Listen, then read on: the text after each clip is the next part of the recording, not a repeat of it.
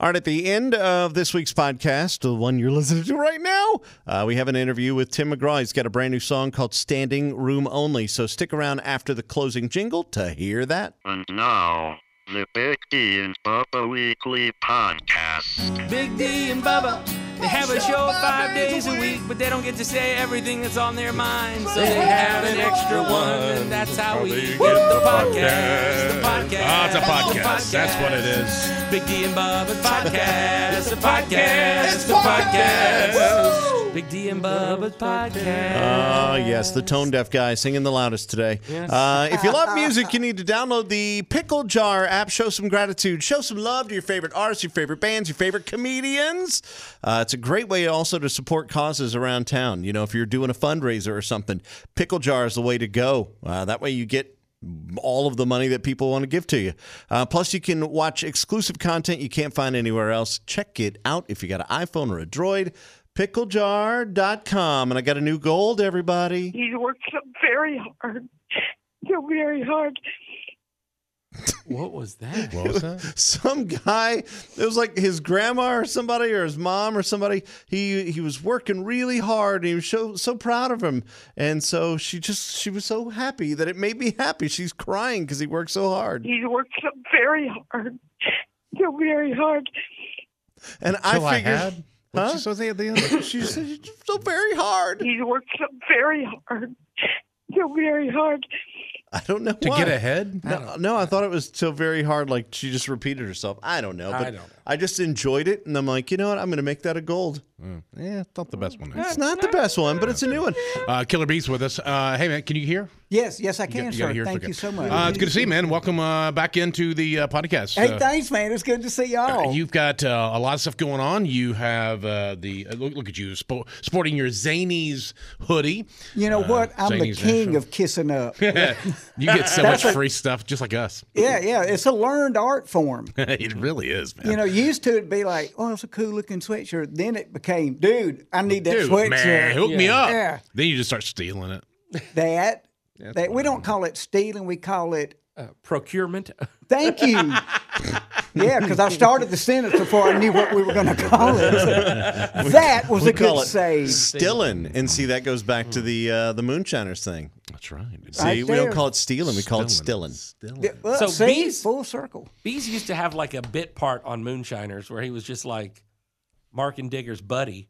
And now you're like the star of it. Like, Well, they're taking the whole thing over. You know what? They have drastically increased my presence, if you will, on the show, and I've kind of inherited one of the sweet spots on there. So it's really been neat, man. It's been quite a hoot. So season 7 for me, season 12 for the show. That's Moonshiners on Discovery Channel, 8 o'clock Eastern time on Wednesdays. Do you get 8 p.m. do people recognize you at like more because of the TV show? I got recognized in Buc-ee's. Oh, really? And Oh, that's awesome. And there Wow. is so much eye candy in Buc-ee's. You get recognized there, dude. I've been recognized this past week at Golden Corral, All right. Oh, yeah. at Buc-ee's, and at Walmart, and in the hotel lobby. Nice. So, yeah, Well, I that's can't good. go anywhere. I can't go I know. nowhere. Just leave me alone, paparazzi. Oh, We the want papa- the privacy. the we papa- want the privacy. The paparazzi in Mobile only works on Thursdays. and look, and it's so funny. It's low tech. The guy uses an Etch-a-Sketch. Oh, So if you don't want him to have your picture, you run, and when he chases you, it erases it. That's what How long I you been learned. holding ready for that joke? That's pretty. Seven seasons. 7 seasons. Are you doing any? What are you watching on Netflix? You doing any kind of like? Are you into a series? No, know that I you don't am do that much not. Man, I anymore. work so hard, and when I get home off tour, I like to just recluse and just kind of. I will watch BattleBots. Oh, dude, I love I BattleBots. love BattleBots. Man, I do too. So yeah, so that's that I watch Ridiculousness to see all the blooper videos of people being stupider than I usually am. Do you ever get on? You should get on just like regular. You have a smart TV. Yes. So you can download different apps and things, right? Correct. So Right. You should download YouTube, just like the YouTube app, Yeah. and sign up and get like an account or whatever, and just start going through and searching things that you are really into. Right. And then it will learn what you like, and then pretty soon it becomes It'll a suggest network. Yeah, it just basically. gives you, The it just keeps algorithm giving sends you you- what you want. Yeah, and you can watch full-on movies and clips and Mine is full of alien conspiracy things. Nice. It's full of the that medium girl. Megan, remember talks the to one the that alien? talks to the alien and like has of conversations? Glasnost or whatever his name is saying that blah blah blah blah, and she gives us updates on what's going on in world politics through the aliens' eyes. They are in control, Whoa. so they're taking care of business. We're safe for now, but just stay vigilant, people. Yes, yes, yes. That's right. Indeed, Do you believe in yes. all that stuff? Maybe God works in mysterious ways. He may have more than just me. You ever watch that? What is that Yeah. show where the guy does the archaeology thing? He's, Ancient aliens. Ancient, no, not ancient. Oh, it's like oh, ancient Armageddon or archaeology or something like. But anyway, this guy goes back and he's saying that the pyramids are actually built upon older pyramids, and basically it's proof that we had very intelligent, very advanced civilizations here on Earth well before the Ice Age, even. Oh. Yeah, it's fascinating. He goes through all these different pyramids, and they show that they're like, and just a Native American, like an Indian mound. They're like, no, these were actually old pyramids, and you can look at the way they're aligned to the stars. They tell you how old they are because they can say, well, this one points to the North Star, which would date it at, let's say, 15,000 years ago or whatever. Wow. Pretty amazing. I wonder what ruined their civilization. You think it was TikTok? Maybe. Maybe. It's probably like syphilis. or something. Maybe. Probably. Hey, I like Syphilis.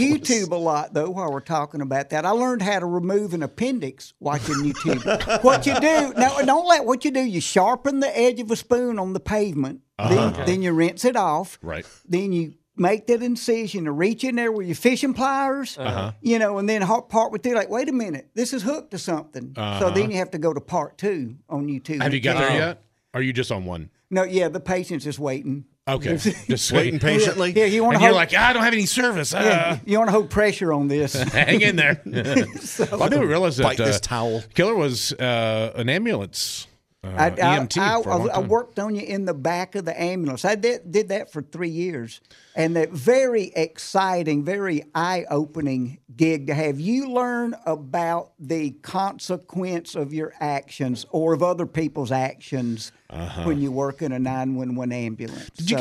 Was there like, would you go home and you just kind of be like, blech? Yeah. Sometimes.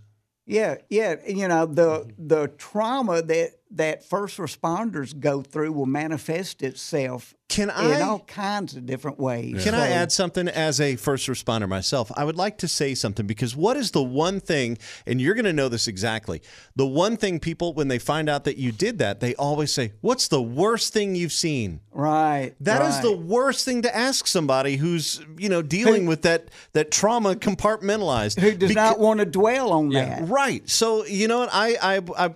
I mean, dude, I know you can relate. Somebody will say, what's the worst thing?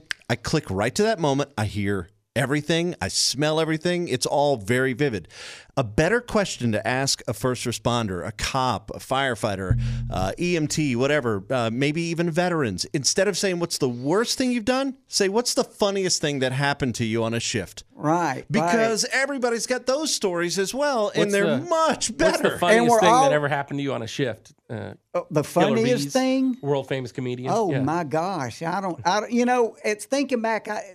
A lot of the funny things didn't stick with me, like the weird stuff. The first time I ever went to a suicide attempt, the lady had cut her wrist, and to this day, this was one of my first ambulance calls. To this day, I vividly remember the sound of her blood on the tops of my shoes, like that, while I was trying to.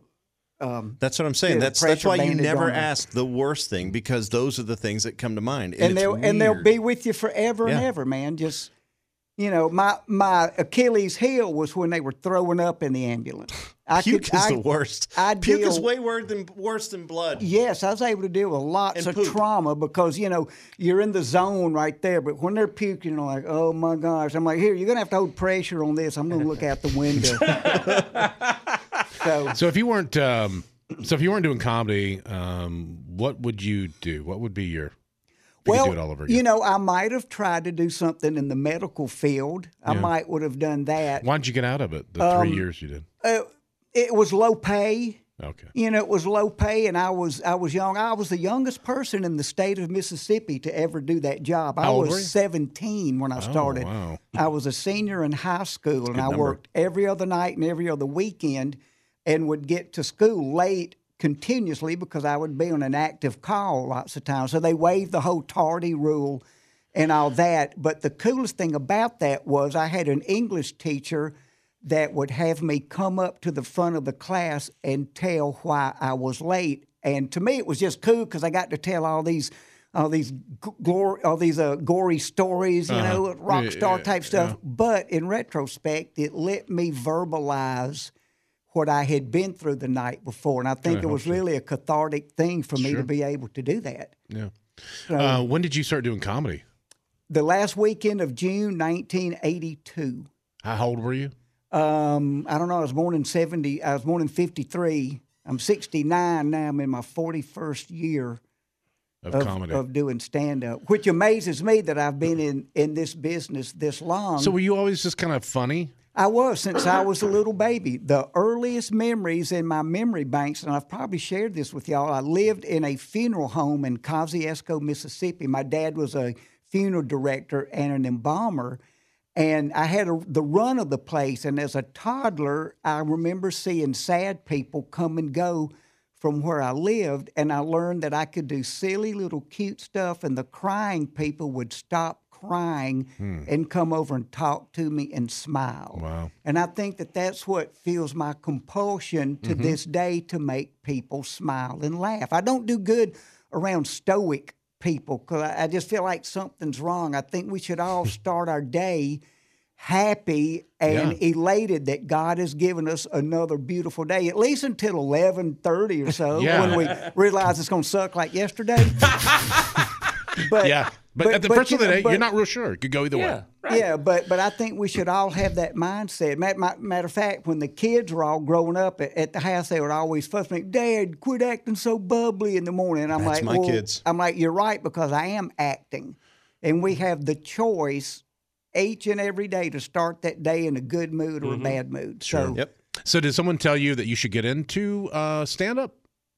my whole life, my entire life, was Everyone told you. Wheaties and junior high and in high school and all that kind of stuff. Specifically stand-up, or just you should get into acting? You should or- be a comedian. That was was the the word. That was the terminology. And I lived in Jackson, Mississippi, and there was no such thing as comedians in Jackson, Mississippi. And there's not Google back then, so you couldn't go, how does one Correct. start in comedy? So what did you do? Correct. Well, I worked pool halls, biker bars, anything I could do. I did 311 performances before I ever saw a comedian in person.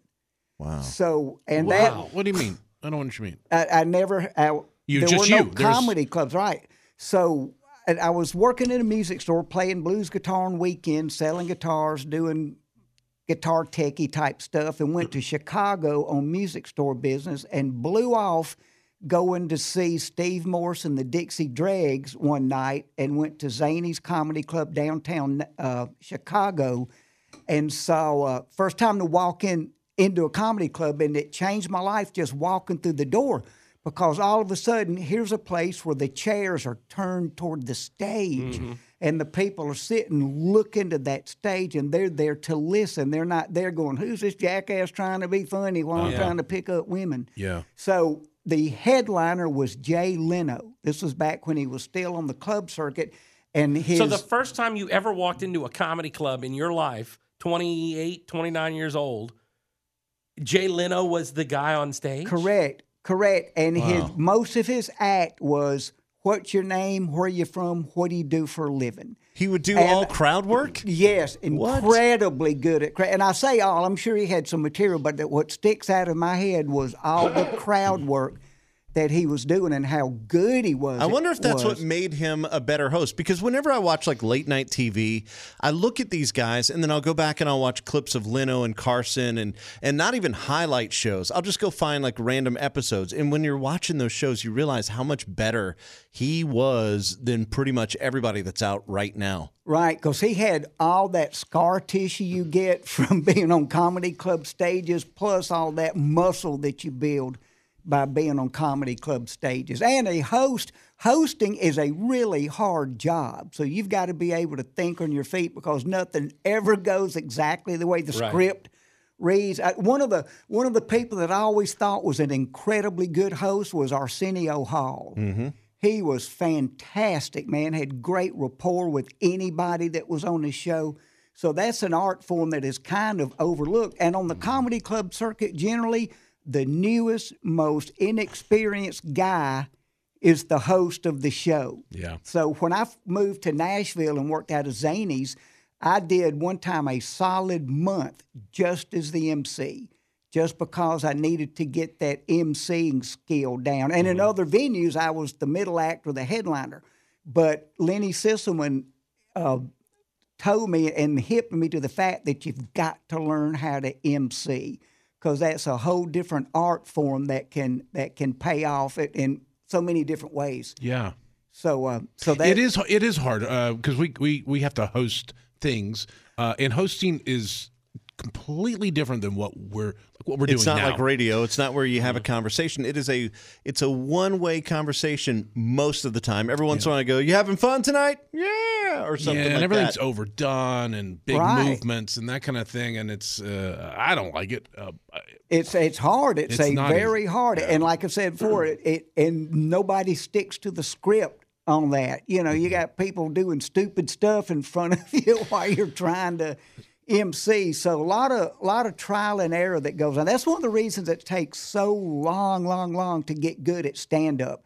You cannot practice it No. unless you're in front of people under duress. Now, you can memorize, you can stand in front of a mirror and try to memorize what you're going to say, but you're not under duress. When you're in front of people, it's a packed room or even a little crowd, and you've got to do good, you're under stress. Your breathing is different, your motor skills are different, and so that's the learning curve, is being under fire time and time again and not giving up just because they break your heart the first 1,000 times. Well, and I was a singer, songwriter. I was in bands and played guitar. You obviously play guitar. And people say, "Oh, it's just like that." No, because if you suck, if you're not having a good night and you're the singer, it doesn't require the audience to make you good. Like, it's so much different in comedy. If people don't laugh, you're not funny, and if you're not funny, people don't laugh. It's like this self-feeding thing, and it's really strange. Like, you need the crowd to laugh at you for your jokes to work. Yeah, there's an intimacy that you need with the crowd in any type of spoken word. It's almost art form. trust. It's like you have to be able to get them to trust you to feel okay to laugh. And I think once you build that trust, and it's really that first probably 2 minutes of a comedy show is the most important thing. Once I feel like if you can get them to buy in, you've got them for the rest of the time. But I would think as a comedian, that's the toughest thing to walk And that's out. why you have somebody like me or whoever the new guy is that you throw out there, because that's the hardest part. Going out there to get them in the mood to laugh. Stepping up in a cold crowd. The first, go ahead. Yeah, that's why they call it a warm-up act. Yeah, the 'Cause you gotta first- warm up the crowd. And then by the time Thank you, Patrick. Bees comes out, well, what I mean, you No, know, Guess you what? know? Did you know that's why they call it? Well, I didn't know if you knew. most people don't know that. Most people now don't we think do. about it I that think way. they figured it out. And here's the thing: no matter where you are in the lineup, you're a different entity to that audience, and they've not seen or heard from you yet. And what you really want to do is right out of the bat, first 60 seconds, be their friend. You've got to go up and not be uppity, not preach at them, not tell them what you're upset about. You need to go up and be their buddy right off the get-go. Like if we're a club, Killer, I'm sorry to interrupt, but we're a Yeah. club. You walk into our room, what are you going to do to kind of get us going? I think this is fascinating. Like, like to break the ice. Well, yeah, well, look at it like this. Here's how I treat it. Let's say you were just introduced to someone, you've never met them before. If I'm introduced to somebody, I don't immediately start riffing, doing shtick at them. I go, "Hey, man, nice to meet you." If they're home, I'm like, "Man, this is great. I love your house. Good going. Thanks for having me." Yeah. You act human and you act humble, that the people have paid to come see you, and you let them know right up front that you're not, and I'll use the term uppity, because that's one of the biggest dangers is acting like you know more than them, or them perceiving that. Because if you look at just the physics of it, the performer is on stage above the audience. The audience is seated. You're standing above them. You have a microphone. Like you're lording over them. Correct. You're under bright lights. So the possibility, the potential to come off as arrogant is so much more intent. It is so much more of a, what am I trying to say here? Possibility. Thank you, it's thank right you. there. I mean, it's almost a given that you're in charge. When you walk out there, it's your stage, it's your room. Correct. And so my philosophy, and there's cats that are wildly successful doing stand-up that do it different. So I'm not saying it's my way or the highway, but what I do is I try to go out and be their friend and act like I just met them and I'm cordial. And that's the way I do it. They've got to like you. I've worked with so many cats that were brilliant comedians, and after the show, I'll ask people, "What'd you think of something?" We didn't like him, not we didn't like his material. Wow. So you have got to make people want to hear what you're saying. Yeah. Likability is a huge thing in life, really. Yeah, And actually, what you're everything you suggesting, I'm sorry, what you're suggesting probably isn't a bad lesson for all of us to learn just in life in general when you meet somebody new. I mean, if you're humble, if you're whatever, they're going to like you more. If you're like, hey, nice to meet you, tell me a little bit about yourself, whatever it is. If you show interest in that person, like you would show interest in that crowd when you're going in and being their friend, then I think they're going to be more receptive to whatever else is coming afterwards. Yeah, I agree, man. And here's the thing with the comedy clubs, the way they have evolved over the years, so many, let me edit that, too many comics rely on slamming somebody in the crowd. Old-timey days, people would come to the show and I'd talk to them before the show. I'd see them come in there, okay, great. These days, like, hey, if you want somebody to pick on, because so many comics have such a reputation of picking on people, slamming. They have to find somebody to make fun of. And, to me, that's not the art form. It is so easy, in my opinion, to make smart-aleck remarks about things as opposed to being an artist about things. I mean, it's so easy to get laughs because you're making fun of somebody who's wearing a weird jacket or whatever. So have you noticed that you've changed and you've evolved in that since you started? Well, yes, because when you're first starting out, you don't have the experience and your bench of material is not deep enough, and you have to go for whatever, laughs, whether they're cheap or not, that you can get.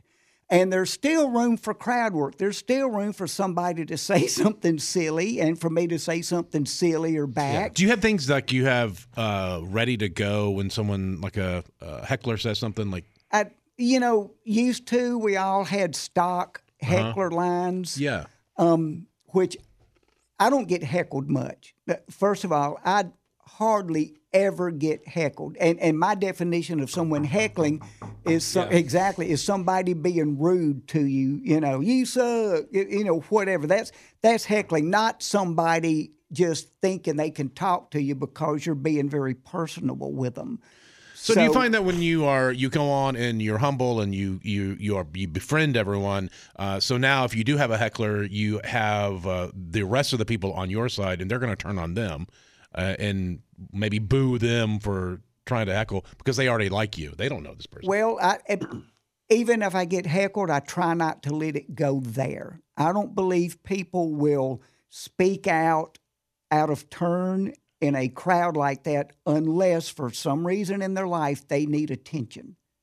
And so my philosophy is I treat them with love. I do not like slamming people. Mm-hmm. It's too easy. It doesn't take art. It doesn't take skill really to do that. Lowest common denominator. Yeah, so correct, low hanging fruit. And so if somebody heckles me, I try to be cordial to them. Yeah. Dude, I'm sorry you feel that way. Let me finish my I mean, show. Yeah. But Bees is too literally, well, No, it works.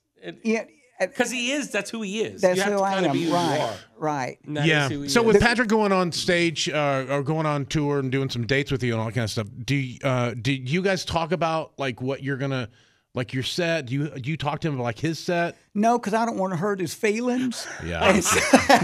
No, Bees gives me a lot of positive reinforcement. Like I'll come off stage because there's usually somebody between me and Killer. Okay. So because I'll usually open and then we'll usually have another comedian. I don't know if we're gonna have somebody with us in Louisiana or not. Actually, if it's just the two of us. Yeah, I think we're the only. I don't know. I don't know. But, Beats but like me. our Why you asking friend me? Dan does shows with us, and we've done stuff like that. So while he's on stage, Bees will come up to me and say, "Oh, that really worked well tonight," or "You tried a new punchline in that middle second," and it's positive reinforcement. So You you're paying actually attention. watch. You pay Oh, attention yeah. to Patrick doing his You know. thing. Yes, I do, and I also include Patrick in my pre-show prayer. Yes, every time she we does. go out, and like so- Madonna does. No, it's different. No, I it's dress a little different. different. Oh, okay. I didn't We know. mean it. Oh gosh, that was awful. Nice. But Patrick could wear that same bra, that cone bra. Oh yeah, I fill it out better but than it she doesn't does. poke out as far. No, Oh, it doesn't. no, it It's doesn't. more rounded. It's harder to see. Are No. you concerned about Patrick when you go on stage, like what you're wearing, how you appear? Are you Oh, self-conscious? You know what? I wore a T-shirt one time, honestly, because Bubba told me to. I had this funny T-shirt that had two pictures of Taylor Swift on it, and it said, "Do you like my Tay-Tays?" Yeah. And it's fun. It's and Bees Yeah, I wouldn't do got on me and goes, "Don't wear a T-shirt on stage. Dress like you're there, like you're Important. you're Right. you're the performer." Right. that. Oh, I You wouldn't. know. I was going to see it from a different way. Okay, all right. Yeah, that You is know, part of the to go for packaging. and don't go for a joke on the shirt. Like Yeah, that's my thing. It's like it's- also that. yeah, It's that's both. yeah, and it's always there. Or you could do Yeah. like Kreischer and They're just take your sticky. shirt off. Yeah, I don't, That- that would be hilarious.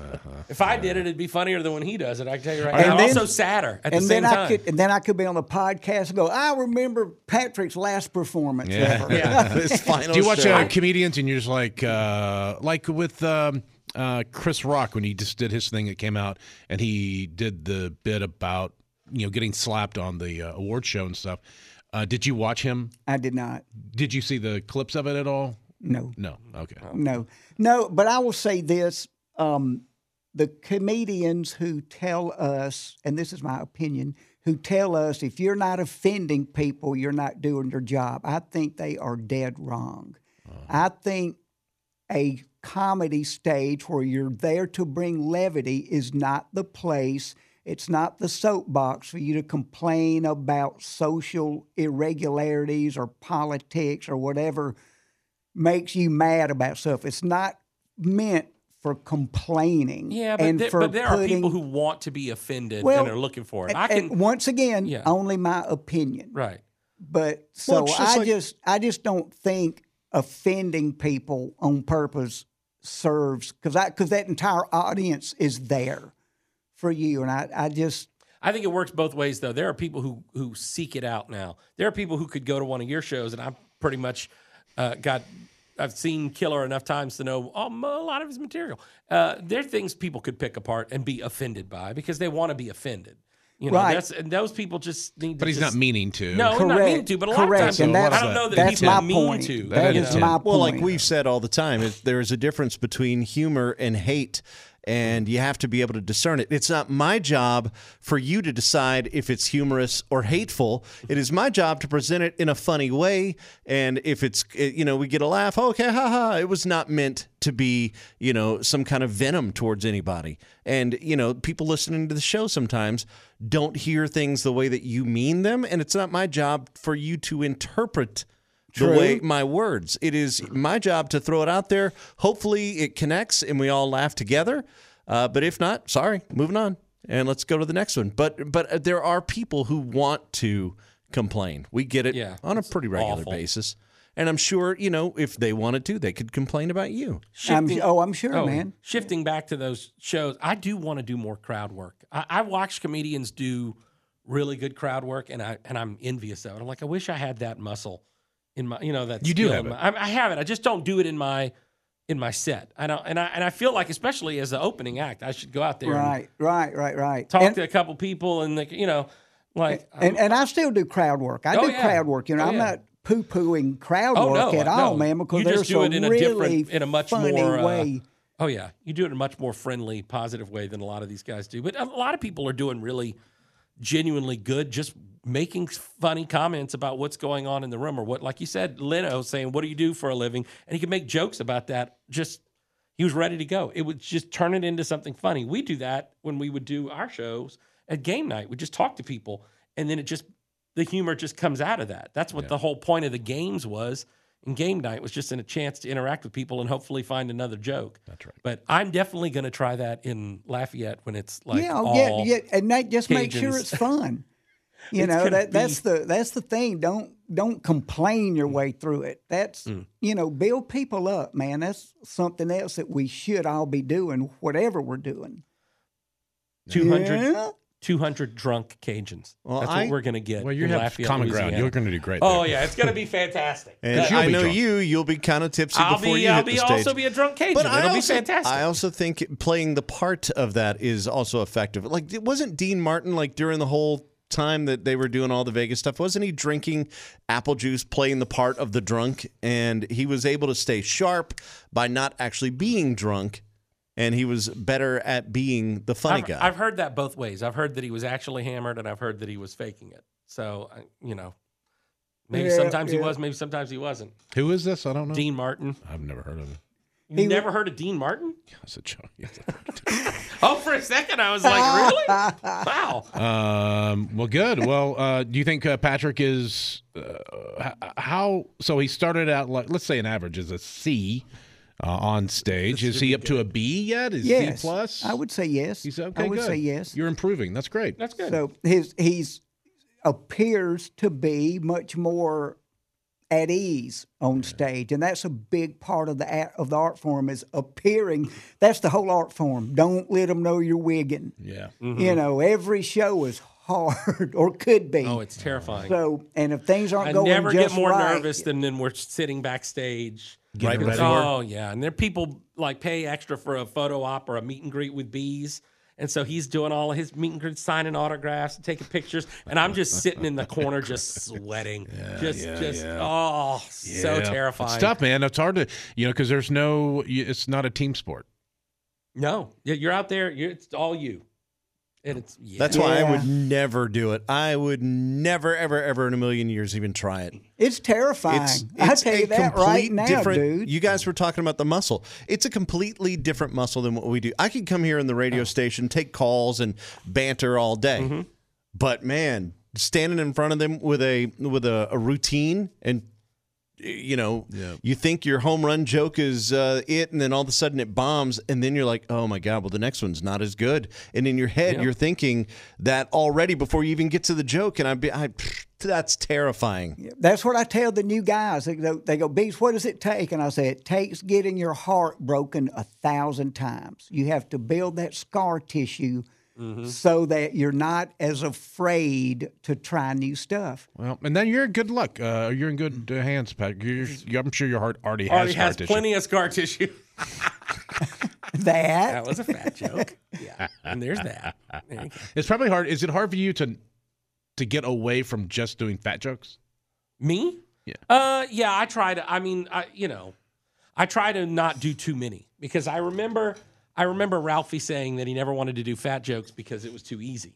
Yeah. And I see The joke that, is already there. The joke's already there. Yeah, you But- do squeeze some of them in. I'm Sorry, that was a fat joke. No, That was but my I mean, to not tell jokes about it is almost dishonest. You can I don't address Why have- is that? Yeah, Now, why no, is it's- that? because Why it's is that? so much of my personality. I've been this big my whole life, and so much of the We- stories that are funny to me come from me being a big dude. But Yeah. it's not too much of what I The do. audience isn't judging you like that. Oh yeah, they That's are. something that that's I something also else to think, be though- aware of. Yeah, but isn't something specific, like if Patrick is specifically saying, in whatever the story may be, that this person was blah, blah, blah because I'm a big guy, I think that specificity. And like I have a couple of jokes about going to the big and tall store and how you walk in and it's 55 degrees because they know their audience. You know, like you walking in. But even if you're not fat, you get that. But I mean, we know that's funny because it's true. It's just a story. Well, and and that's the point. It is telling the truth. So I mean, I get that. But I also think that you just standing there, like it's just like his voice. Mm-hmm. His voice. He doesn't have to tell jokes about his voice. It is what it is. So he can do material that has nothing to do with it. Yeah. But because of his voice, it's funnier.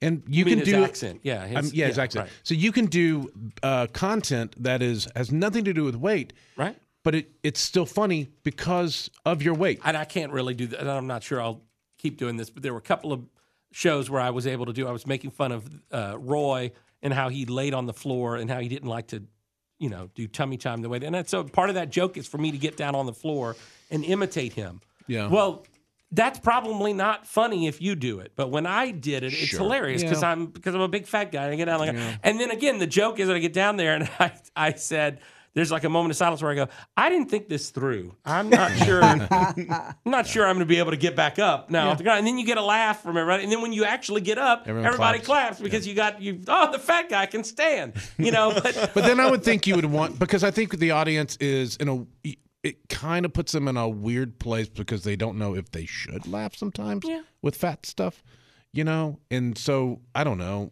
And I'll say I would move on after that. And I'll say this though, that's not the theme of his stand-up. Good. No, it's not. I want to say that it's not the theme. That was good. But it's just part of who I am. So you go there, right? That's why I like comedian. Like Bees is a southern comedian, but that's not all of his jokes are not based on that. Right. It's just like a black comic that doesn't do stuff that if you could tell if there are some jokes in your set that another comic could tell. Then there's some universality to it. If all you're doing is standing there telling fat jokes because you're a fat guy, and then it's a little bit cheap. It's just like female comics who only tell jokes about being a woman. Like I couldn't tell any of those jokes; they wouldn't be funny. Yeah. So I don't know. Actually, I was. You would laugh at that, yeah. I laugh at everything. I appreciate people just bring. It's one of those things. You talked about it. You have the choice to start your day grumpy or not. Right. I like people who go out and actively try to make people feel better, do better, be better, the whole thing. And comedy is a very important part of that. And you wake up, people make fun of dad jokes all the time. Dad jokes are great because you might throw out 10 or 15 and they're like, ugh. But then you get them with one and they go, ah! And then all their friends are like, your dad's the funniest one. And their friends like you more, everything. It's just, if you go out and you try to make people smile, you're going to miss sometimes. It's like a shotgun. Not every BB hits, but when they do, you've got them and you made a connection. And it's a positive connection rather than something ugly that you could be doing. That's a good way to put that, Bubba. Good going, man. Thanks. You're welcome. Positive, always positive. Yeah, it's good. I enjoy the deconstructing stand-up comedy. It's really interesting. Well, you can come see our shows because we're playing. Well, Bees is at Zany's this weekend. Correct. Oh, you are? That's right. We're playing in Lafayette, Louisiana on the 30th, and then Alexandria on the 31st, and Baton Rouge on April Fool's Day. So, okay. If you're anywhere near any of those, come see us. Check them out. And if you want to see a bunch of drunk Cajuns come to that Lafayette show, it's going to be. Or just go to their house. Or just go to, that's fine. What's the website? KillerBees.com. KillerBees.com. And Facebook, Killer Bees Comedy. Spelled Beaz, because we did not know any better. Yeah, good. You like Tim McGraw? Yes. Good, because he's coming on. Yep. He's up next. That's right. Bubba? Oh, you mean after the thing? I'm sorry. I was texting my son. What's more important than my son? My child. The job that we're doing right now. Oh yeah. He works very hard. He works so very hard. So very hard. So very hard. Oh, I think she does repeat it. Yes. He works so very hard. Is he very hard? She's so proud of Killer Bees. You know why? He works so very hard. She's so proud of Patrick. Why? He works so very hard. So very hard.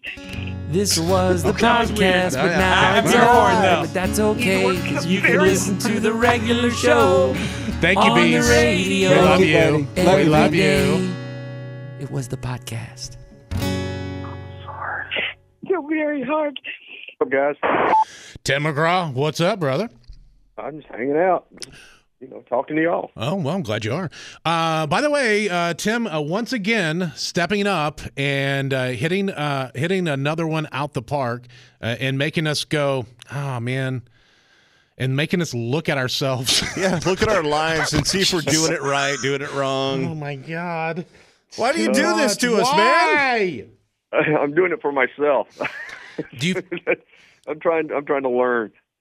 Do you feel like as we all age, that happens, and of course we all get older, but do you feel like things change in the way, like, songs that you are attracted to, like, different than like you were in your 20s and 30s as you get older? And like a song like this, it's get very retrospective. This is not Down on the Farm. This is much more humble and kind and Live Like You Were Dying. Yeah. Standing Room Only, by the way, is the song we're talking about. Yeah, I in some ways, yes. The older you get and the more life you've lived, songs hit you differently for sure.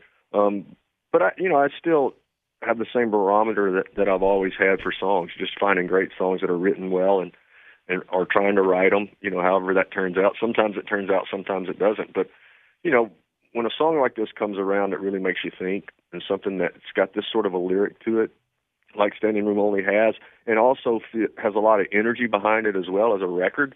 Those are rare when you find those kind of songs. Those kind of songs that really have a life affirmation sort of meaning to them, and songs that really have a lot to say, but feel like an up-tempo song in a lot of ways. And those are special. And when you find stuff like that, I can't wait to get in the studio and record it. I saw there was a video I think you posted. I don't know, maybe TikTok or something. But you're in your old your SUV. You still have that truck? Oh yeah, for sure. I can't get rid of that. What is it? It's got too many memories. It's an old Escalade. Is it Escalade? Is that what it is? Yeah, an Escalade. I think it's 17 or 18 years old. I'm not quite sure how old it is, but somewhere around that area. I love it. I love listening to music, listening to my mixes. I know that stereo like the back of my hand. I know how it sounds. I know how everything's supposed to sound in there. So that's sort of my go-to listening. Isn't that hilarious? Car. Isn't that funny? Like Elvis would do that kind of stuff. He would have it mixed to at the time, a transistor radio was all the rage. And so he would have them mix the song through a transistor radio. So he could listen to it the way because he's like, this is the way they're going to hear it. So I want to hear everybody's going to hear it. And I do that, and then I listen on the little earbuds, too, because most people listen on the earbuds. So it's got to sound good on there as well. That's smart. Yeah. So So I have to say, it seems like every artist that we talk to or comes in or whatever mentions you. And some of them is for music, like, he's a mentor or whatever. But you know what most of it is? You single-handedly, Tim, have gotten Nashville artists into shape. Everybody says the same thing. Yeah, just trying to keep up with Tim McGraw. Just trying to keep up with Tim. I don't know. They'd probably cussing me if they'd been on the road with me. Yeah, who was it that was with you? Who was that? Do you remember? They're like, yeah, I was on the road with Tim, and he was like, dude, he's like he's not playing around. They said that you would do a workout before the actual workout, and then you would do a workout after the workout. So insane. Well, I got to do something with my day. I can't just sit around and be bored on the bus all day. Well, you could play golf. There's a lot of things you could do. I haven't got to golf yet. I'm scared if I start playing golf, I won't quit and I won't do anything else. Tim McGraw joining us. The song that is getting so much attention, that's the new one from him, called Standing Room Only. And this is the track that's coming from. When is the album? Do we have a date on when the new album's coming out? Don't have a date, but it's going to be early fall. Okay. We're coming with a new album. We're putting the finishing touches on it now. The hardest part's going to be deciding what songs go on it and what songs get left off. I mean, you go in the studio and record these great songs, and not all of them make it. That's the hardest part when you have to leave stuff on the floor. Hey, can I just want to shift gears. I got to go 1883 because we haven't talked much since then. Whose idea was it to put Faith in the show? Was it you? Did they go after you first or her first? Well, what happened was Taylor, I got a call one night from Taylor Sheridan, and I'd never met him before, and he sort of just cold called me.